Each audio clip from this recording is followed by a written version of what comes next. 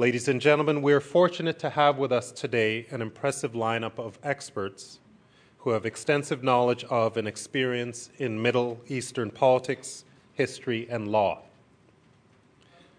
It's being called the New Arab Awakening. The winds of change and unrest are sweeping through the Middle East and altering the political landscape in seemingly irreversible fashion. Much has already taken place in Tunisia and in Egypt, yet those stories are far from over. And anyone who is tempted to expect Middle Eastern history to conform to a single storyline need only look to Libya, Bahrain, Iran, and elsewhere to learn otherwise.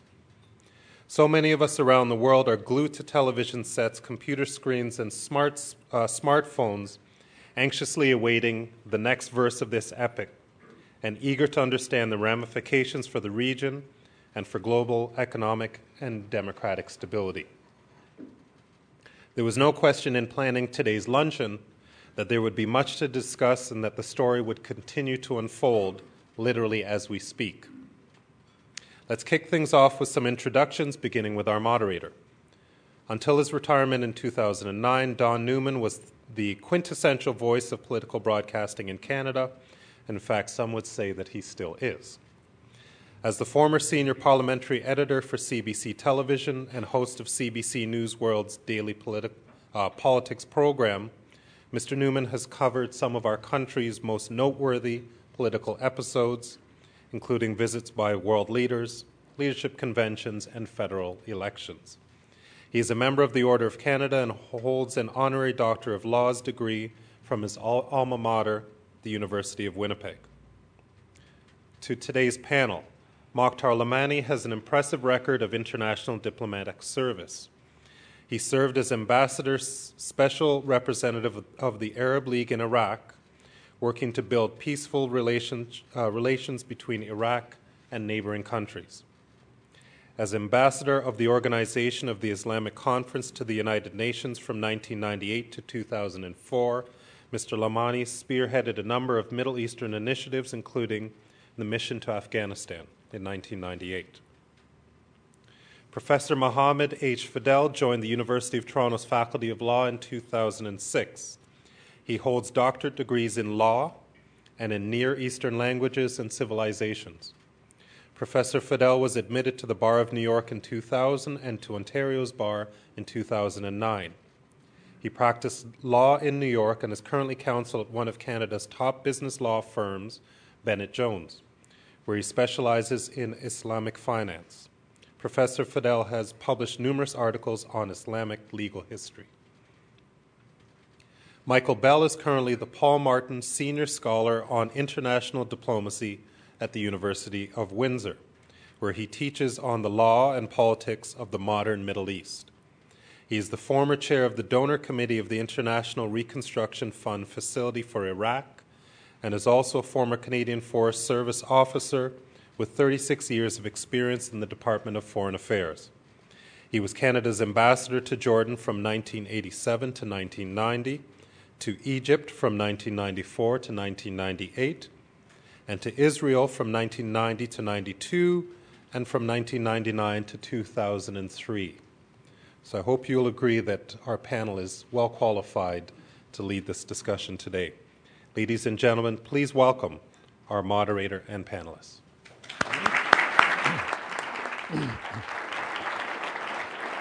Thank you, Nick.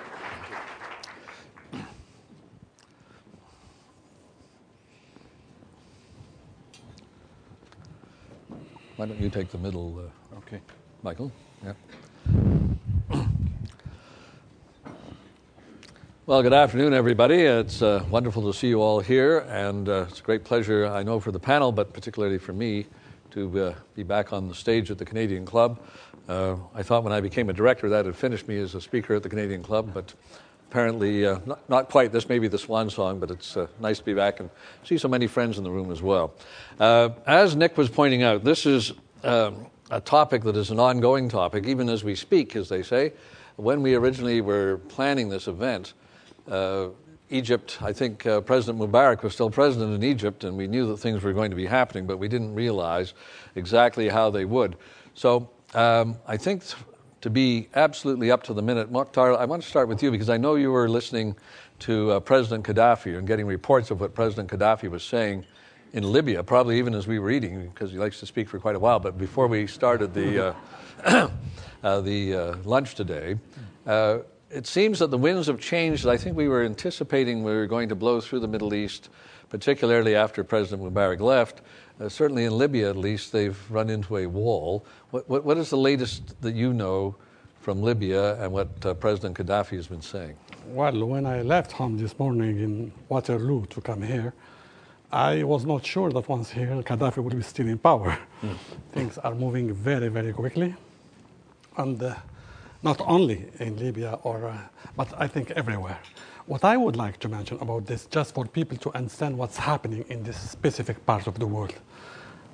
As originally from this part, I myself was not expecting that at all to happen during my lifetime.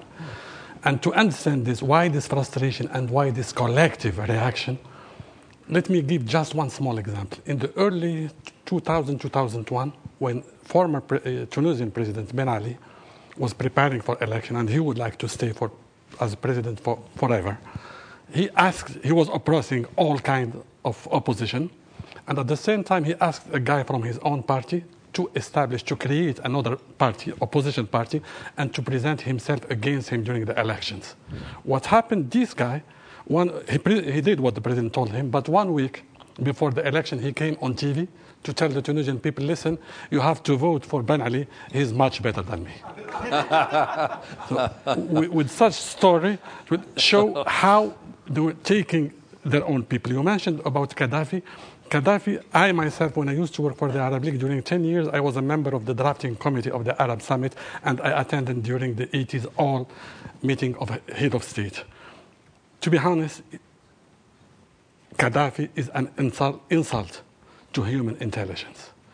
When you have ignorance but having weapons, this is the result, and the money, and also all kind of agenda internationally. The relation with this part of the world were never and ever, I'm talking now about the West, about helping to establish democracy. See, democracy was very good at home, but once the American crossed the Atlantic Ocean, or the European used to cross the Mediterranean Sea, they were very supportive for the most bloody regime for their own. So what's happening now, it's just wonderful, you know. It's just wonderful. People are taking the initiative in a collective way, without a clear leadership, but through what they are asking for is just democracy. Of course, it's still very early, it's very dangerous because there are so many agenda, there are so many people that they would like to take advantage from such situation.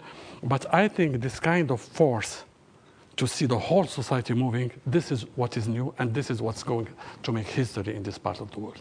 All right, but Michael, you've been ambassador to Egypt, and in Egypt it's now not entirely clear what is going to happen now that the president is gone. The army is still in charge. Parliament has been set aside. Are we really seeing democratic change in Egypt, or are we just seeing regime change, but really the army is still really in charge, and whoever comes next will probably not, even if there's an election, the army will decide the result, and we'll be back to more or less what we had before, maybe with changes around the edge? Well, that's one possibility. There are any number. But when I compare what happened in Egypt and Tunisia with what's going on elsewhere, Yemen and Libya in particular, I'm rather more optimistic about the possibilities in Tunisia and Egypt, because at least there is an army that has acted, I think, pretty responsibly in both cases. I don't think that Field Marshal Tantawi is a Democrat by nature. And I think these deliberations about what form of governance system will be put in place, who will put it in place, who will ultimately control it, is still very much up in the air. So I don't take success even in Egypt for granted. My own thinking is that the Turkish model, not necessarily because there's an Islamist government there, but a Turkish model where the army has an underlying role as a sort of guardian of the state, but does not intervene on a daily basis, only intervenes in extreme cases, I think that's not a bad thing to aim for. Why? It's clearly less than perfect, and many people would disagree with it, but it may be attainable.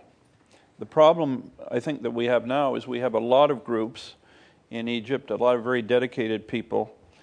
The question is one of organization and institutions. You don't have many institutions in Egypt, yet Egypt seems to be flourishing, and then when you compare it to, say, Libya.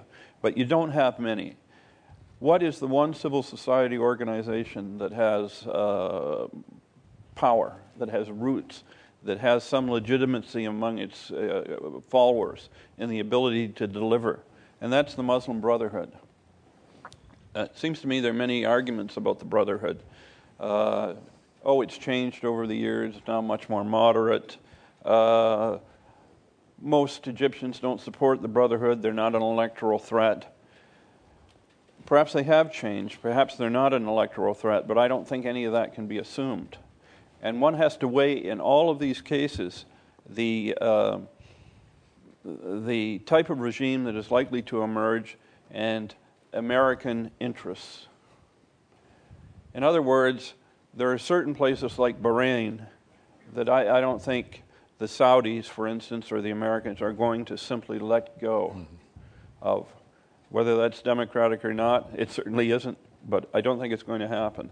There are other countries like Yemen where there could be a real, not only power vacuum, but anarchy. Same in Libya. Whereas Egyptian society, there are no tribes. There's a kind of unity of feeling of people as Egyptians. The army is held in fairly high regard.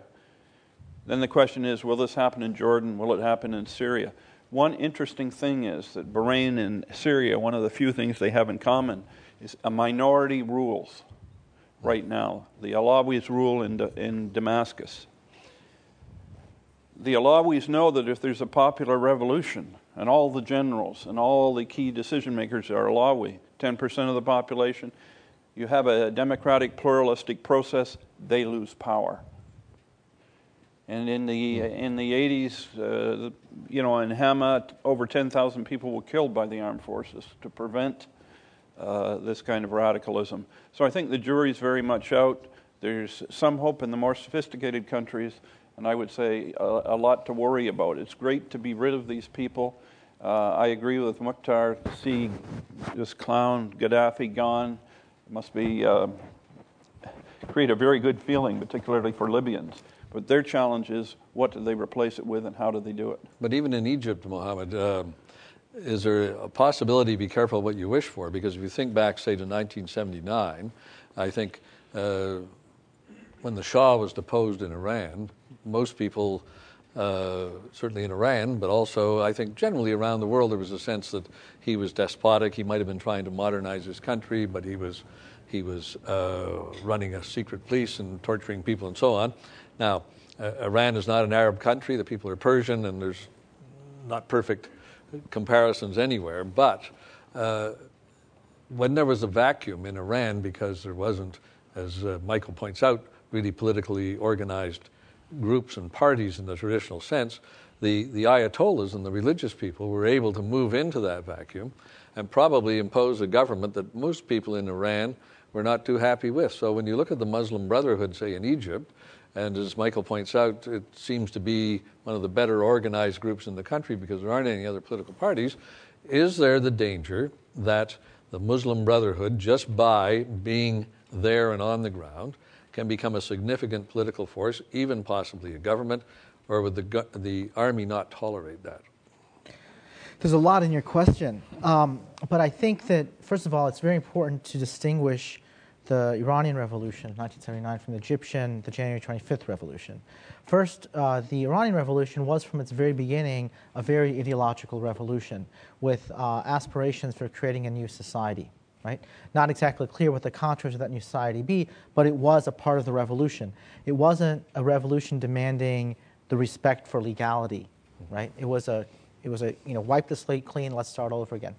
The January 25th revolution, on the other hand, is very much a revolution that I describe as trying to rescue the state from a regime that systematically subverted the rules of the state itself. The two most central demands of this revolution are putting an end to corruption and putting an end to police abuse and torture. And these things were already illegal under Egyptian law. They're not demanding that Egyptian law be upended, Egyptian institutions be upended, and be replaced whole cloth. They want to have a process which holds government officials accountable to Egyptian law. And that makes it very different, I think, from other revolutions. And this agenda, the Muslim Brotherhood is totally on board with, right? And so to that extent, I don't see, first of all, a big incentive on the part of the Muslim Brotherhood to capture the state, because their ideological agenda doesn't really, first of all, it doesn't require them to capture the state, because especially since the 60s, they've become largely a social movement. And they're perfectly happy, I think, to live in a policy that guarantees basic democratic rights, because they think they'll be able to do what they want to do in terms of social transformation just by having the freedom to preach and set up civil society institutions. But wouldn't they, in part, do that, change the law to make it more of a theocracy? The law would reflect their beliefs? I don't really think that there's again, if you look at the leadership of the Muslim Brotherhood, many of them are already lawyers, and they're sort of well integrated into the formal legal structure of the Egyptian state.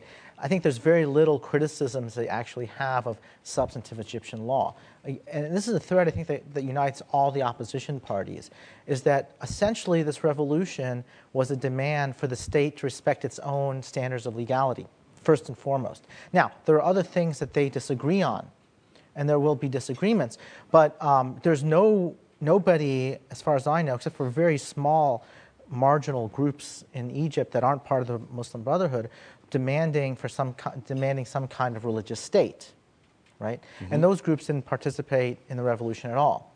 So I think it's a red herring. Of course, you can't say that you can't exclude anything, because you don't know what's going to happen.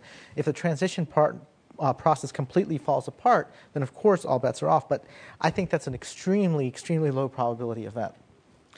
In Libya, if Gaddafi goes, do we have any idea who might replace him, Mukhtar, or is the army in a position to take power? You know, people in the streets everywhere were telling the same thing, from Morocco till Bahrain. I'm going to try to translate. الشعب يريد إسقاط النظام. People would like إسقاط النظام. How do you? To replace the regime. Yeah, to end the power, the system, to end the system. In Libya, someone commented this and said, in Libya, people would like to establish a system, because there's no system. No system. I'm not worrying, as Michael Bell said, about what's going to happen, because I don't think any situation will be worse than what we were living during these decades, with no hope, so many frustration. Corruption is the rule in the area, and nobody cares. And everyone actually was preparing his own son. Even Gaddafi was preparing his own son to take, like if it is, his own property. So I guess, Libyan, they have. It's a different society, as it was mentioned. It's still tribal. We saw yesterday a lot of tribes joining the revolution. We saw that during now 3 days that some cities, especially Al Baida in the east part of the country, are totally liberated. Nobody is looting. People are organizing themselves. I think this specific example was happening in the second largest city, Benghazi. It's going to be the same in Libya, and they will find a way. There are a lot of wonderful Libyan people. Some of them are living inland outside of the country. But as you say, they want to establish the system. So the idea that it would be a democratic, even in quotes, democratic, like yes. Turkey or Egypt, that's not very likely. Well, Libya, it's not. I don't like the example of Turkey because of so many reasons. Not even the example of Iran. Iran, well, we have now history before. It's a failure, and Iranians themselves are demonstrating in the street now. So more than that, if you see in Egypt, the example of Cairo, after the beginning of the revolution on the 25th last month, on the 28th and 29th, the Muslim Brotherhood, they tried to launch 2 demonstrations. They asked for 2, one in Ismailia, which is the city from which the Muslim Brotherhood began almost 1 century ago, and in Alexandria. Nobody followed them. When they asked for such demonstrations, they got less than 1,000, only their militants, their people. And when you see the young people in this street, and this is the big difference also with the Iranian Revolution. The Iranian Revolution, it was very clear from the beginning. Khomeini was in Najaf, then he was in Paris, then he went back to Iran, and he was giving the instruction what to do, and people were, well, it was not the internet at that time, but it was cassettes. They were, here in Egypt, it's a social movement, it's a popular movement, and people in the street, you know, lots of people are worrying about what's happening, about sectarianism. See, from the beginning till now, we didn't have any Coptic church attacked by the people. Actually, when they were praying the Muslim, the Coptic people were surrounding them, protecting them from the people sent by the power, and vice versa. More than that, now it's very clear that the one who was organizing the bombing of Alexandria Church on the 31st of December was the Minister of Interior of Egypt. So these power, because corrupt, and they would like to stay, they are doing everything. What is shocking a little bit, you know, is in the West, people, how they're scared, you know, like if we have only 2 alternatives, corruption or theocratic power. It's not going to happen that way. We have to see all the diversity inside the society. I myself so shocked when people talking about my country of origin that they made a huge progress in Morocco, a huge progress of democracy, and they're just comparing the current king with his father. I think the beginning of steps in democracy is changing the constitution. We still have a divine monarchy, that he is representing God, and it's in the constitution. So if it's not changed, that nothing is going to happen. And this is what our people asking for in the street. It's the people, these young people are asking for democracy. This is a generation of Facebook.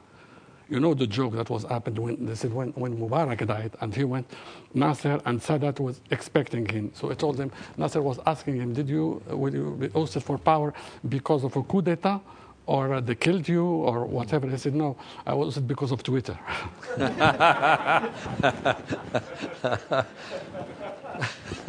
but let me take Michael and then Mohammed. Yeah. Well, I may be a bit overly pessimistic about outcomes because in my dealing with the Middle East, I haven't seen very many positive. Now, there's no doubt that this is an earth-shattering series of events, and there's a lot of potential. But I think it's very wrong, and I think the seeds of the defeat of the experiment are exacerbated by underestimating the challenges you have to deal with.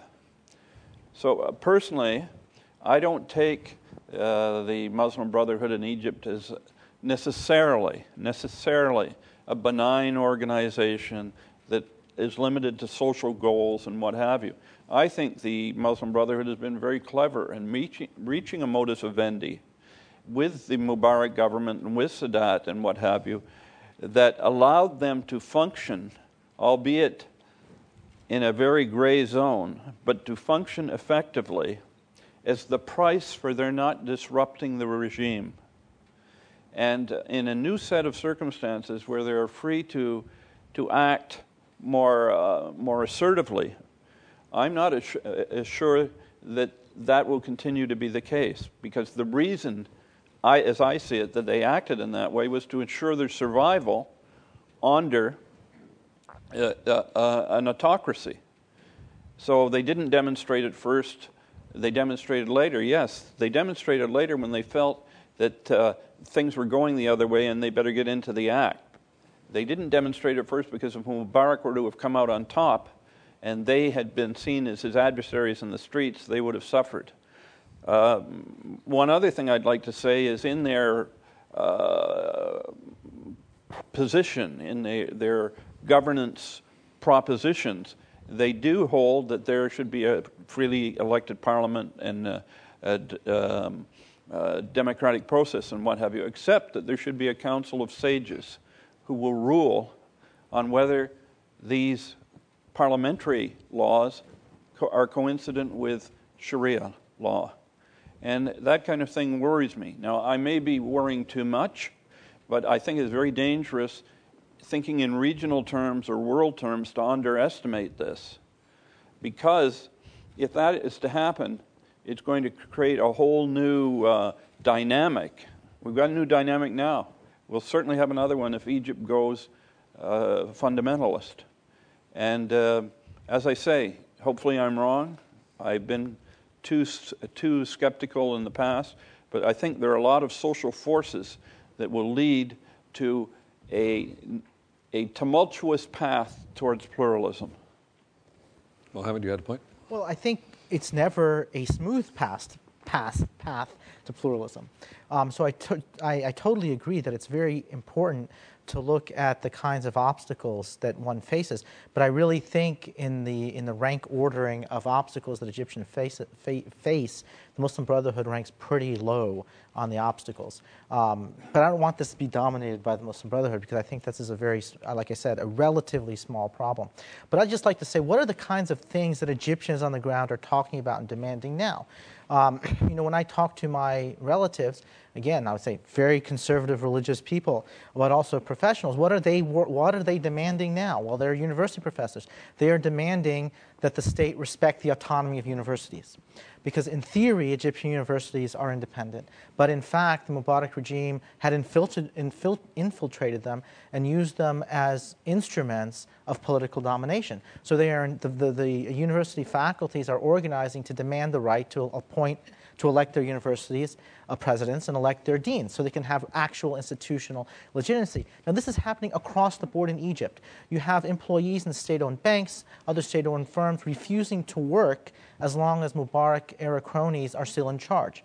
And so what we're having now is a deepening of the revolution's egalitarian and democratic spirit throughout sectors of civil society.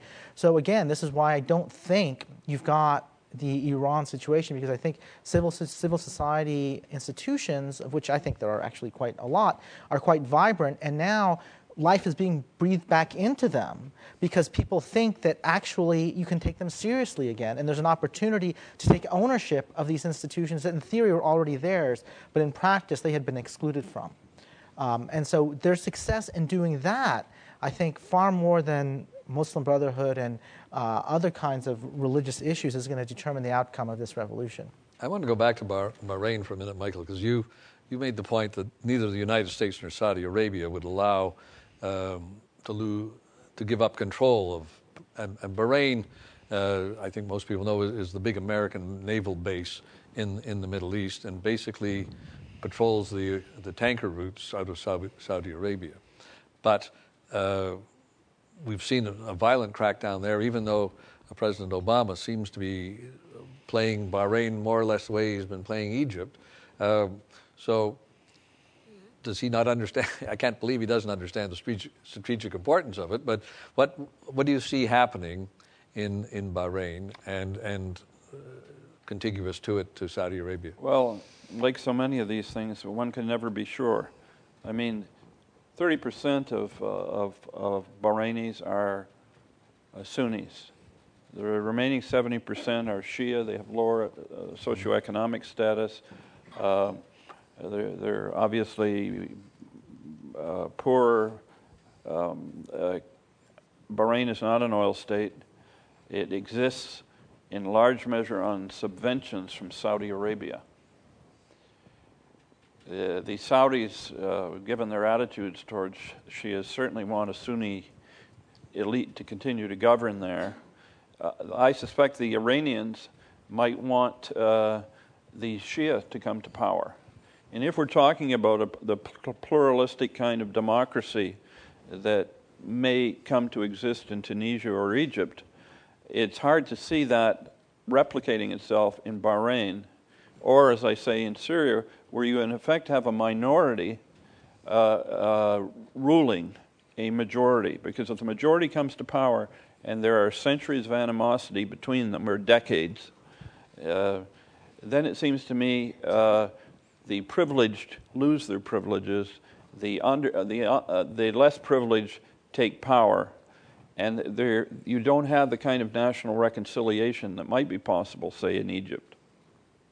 And I think the Saudis have so much invested there, and the Americans, although the Saudis may act as their surrogate, that ultimately they're less concerned with the pluralistic political process there. They'd probably like some liberalization, but nothing that would threaten their strategic interests, American or Saudi, vis-a-vis Iran. So could we see at the end of this process, if we can ever put an end point on it, that a number of changes would happen in these different countries, but the changes would be individual to those countries, and you would have, I guess, sort of a patchwork in the Arab world, with maybe the most liberal being Egypt and the least liberal being Bahrain, and Libya somewhere in between, and how would that work in the cohesion then of the Middle East, particularly the Arab Middle East?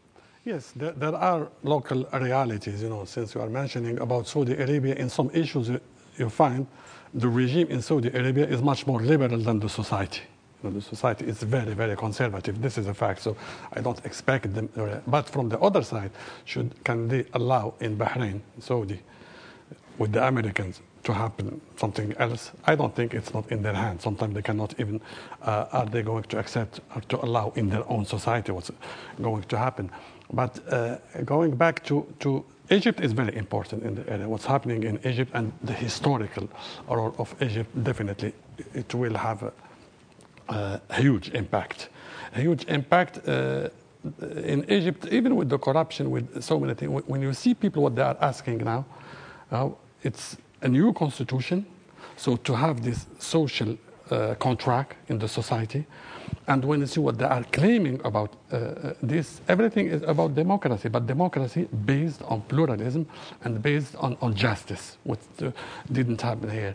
And from another hand, if I have to talk about who is losing, who is the loser, I think the first loser in what's happening now in the area is Al-Qaeda.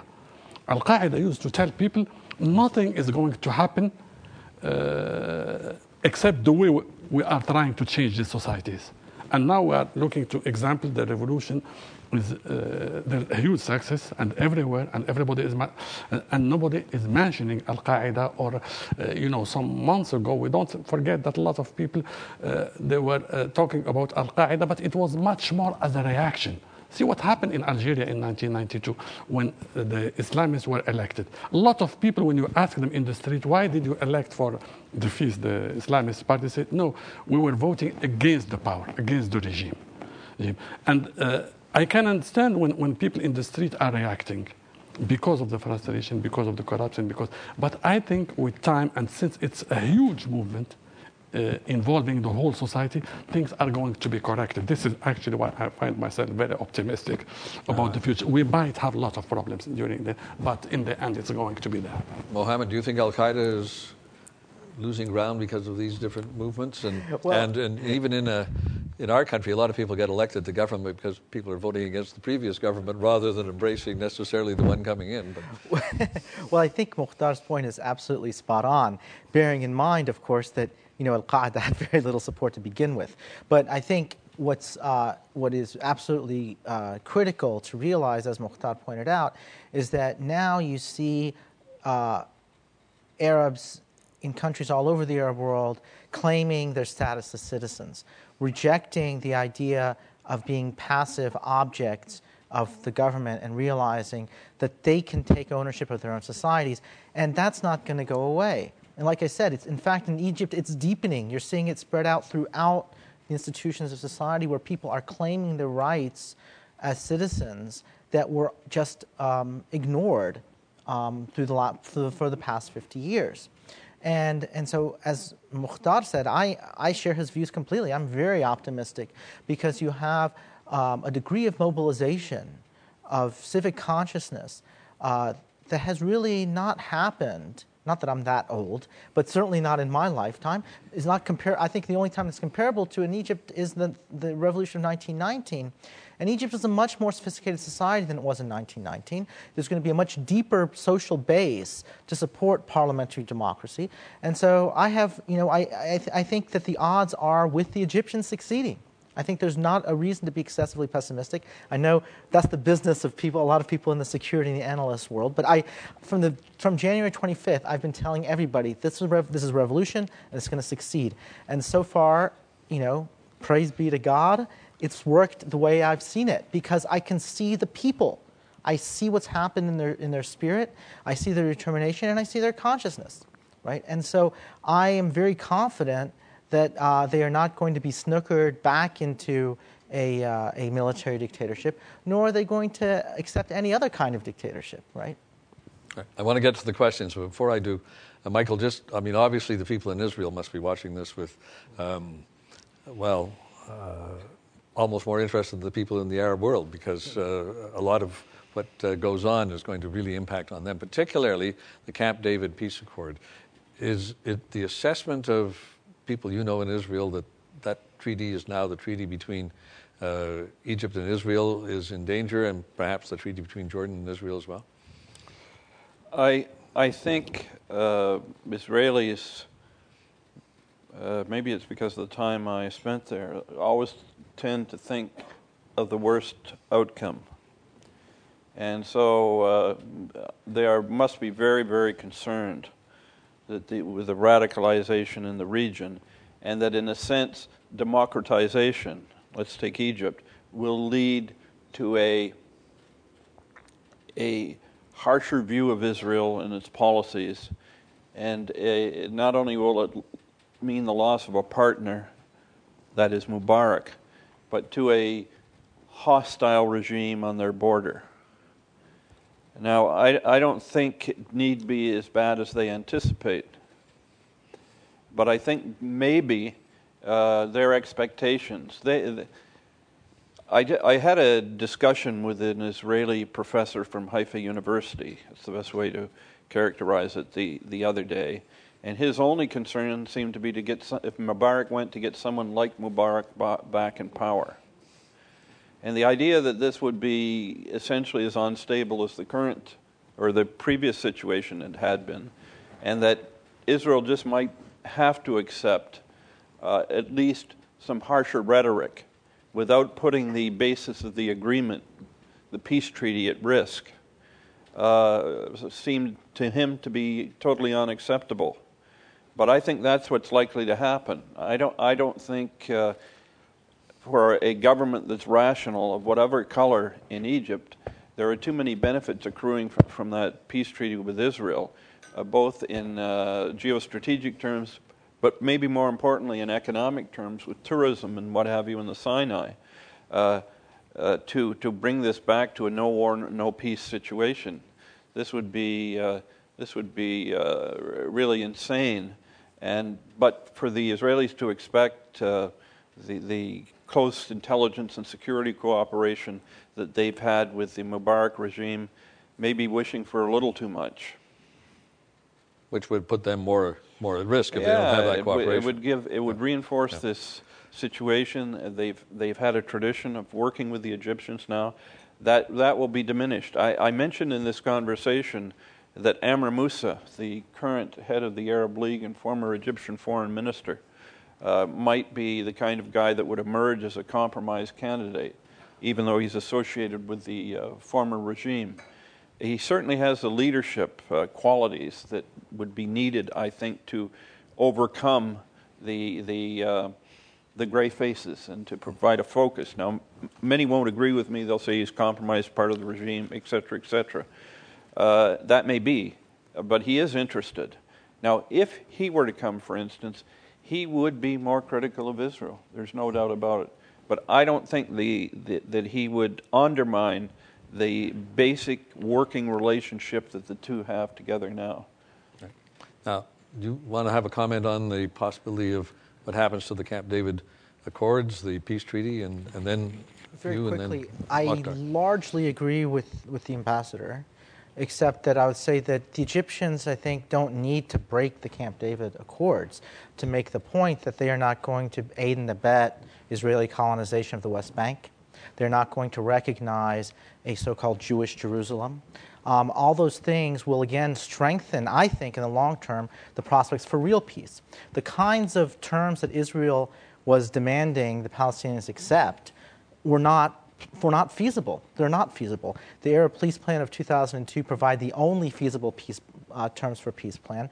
And with Egypt, with a new government in Egypt, I think Egypt will insist on the terms of the 2002 peace plan. And I think Israel will be better off understanding that it needs to abandon right wing. In the meantime, whatever is recognized, you don't see the treaty itself being abrogated. Just one last thing. Camp David had a second part to it.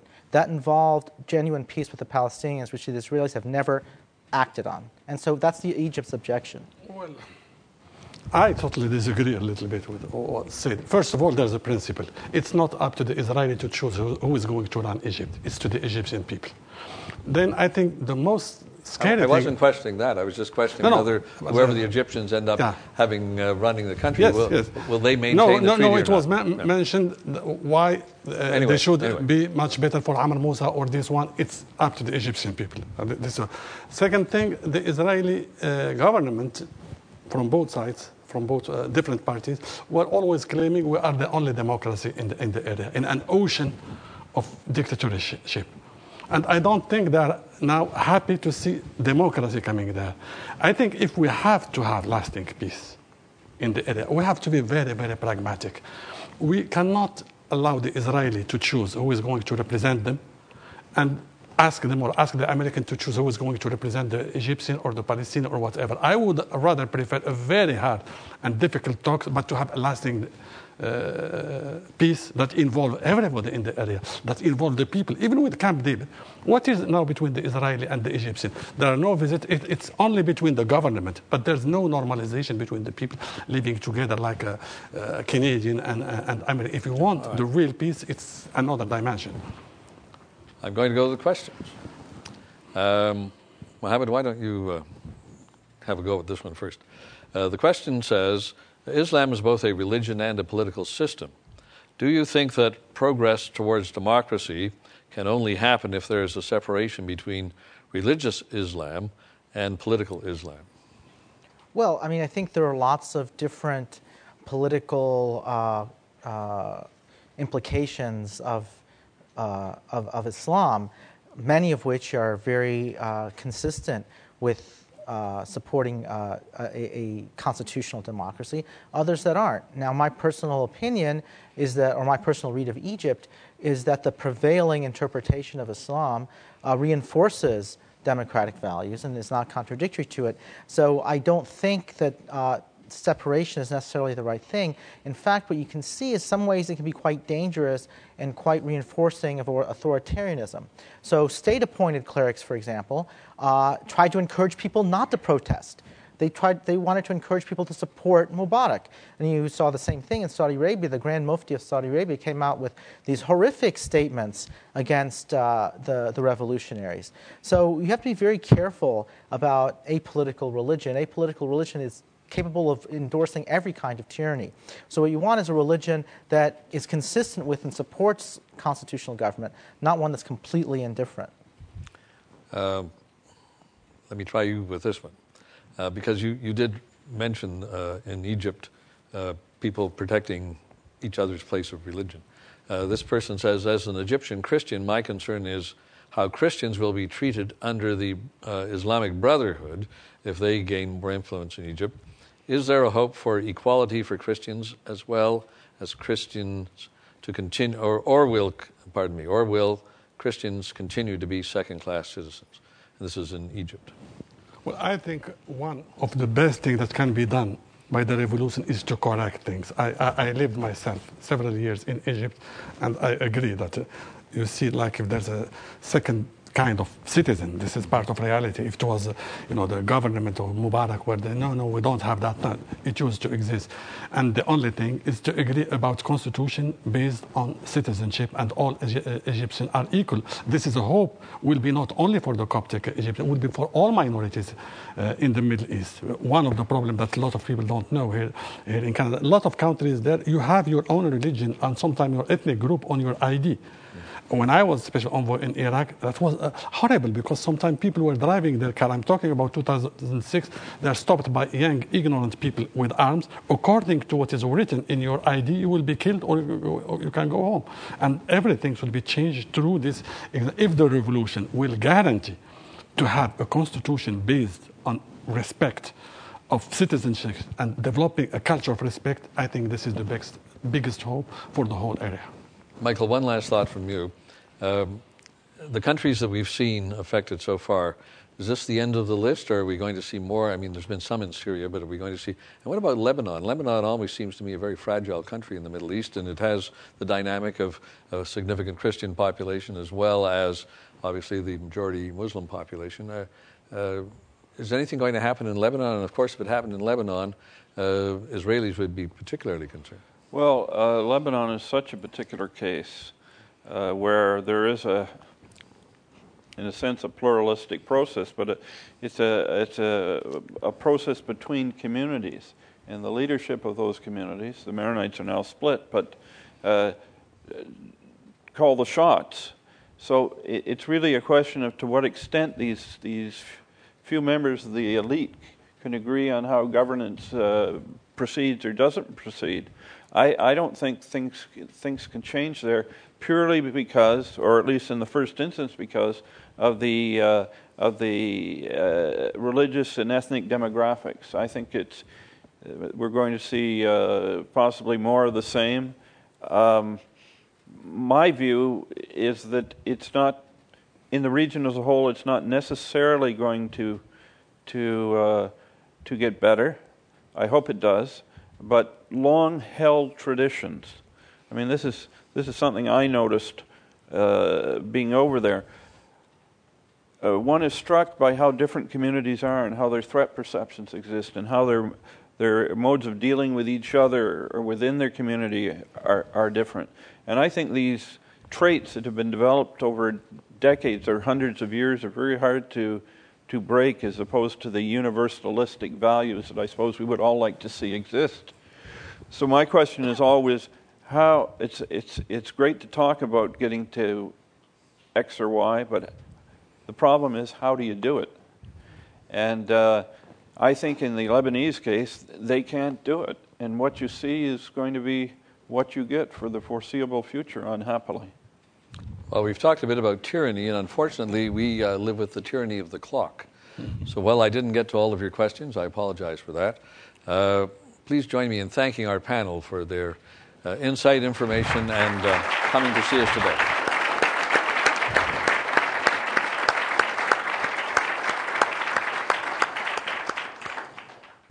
Thank you very much, gentlemen. I'd like to now call Danny Ossoff, Director of the Canadian Club, to the podium.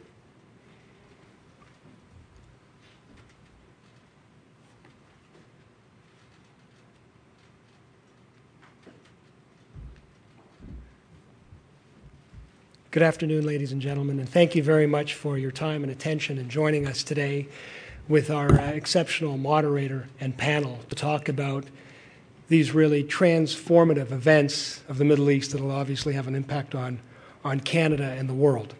And one of the things, as I was just reflecting upon some of the discussions, as you look back on things, and I was on a plane catching up on some reading, and just to really take some perspective of how extraordinary what has occurred is. And this is from The Economist, not to pick on them, but this was a story here, and this was in respect of Tunisia. And I quote, this is from January 8th, 2011. Tunisia's troubles are unlikely to unseat the 74-year-old president, or even to jolt his model of autocracy. Truly amazing how wrong even the most informed of us can be, and to see how people can take the opportunity to alter their own lives.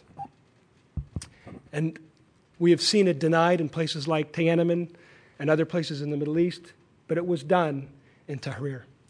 And I want to thank our exceptional moderator, Mr. Newman, our insightful, experienced, and thoughtful panelists, Mohammed Fadel, Michael Bell, and Mukhtar Lamani. We truly have been privileged to be able to hear these perspectives as we continue to see history unfold and reflect on how these things may impact, again, our own country and how we advance our national interests.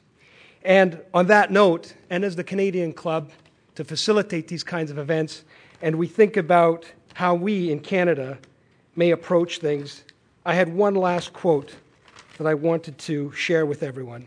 And this was from the Secretary of State, Condoleezza Rice, in a speech she made in Cairo in 2005, where she said, again, I quote, "For 60 years, my country, the United States, pursued stability at the expense of democracy in this region, the Middle East, and achieved neither." So that tells us we've got to look at things in a new way, to look at the people of that place, and to see how we as Canadians can ensure we are dealing with the people to advance our own national interest in a sustainable and enduring way to our benefit. Thank you very much.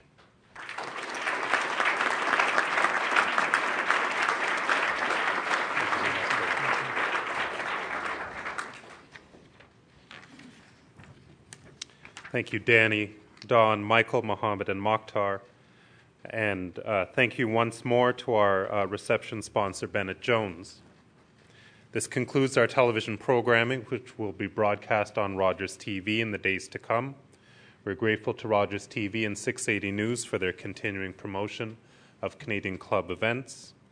Thank you all for joining us today. This meeting is now adjourned.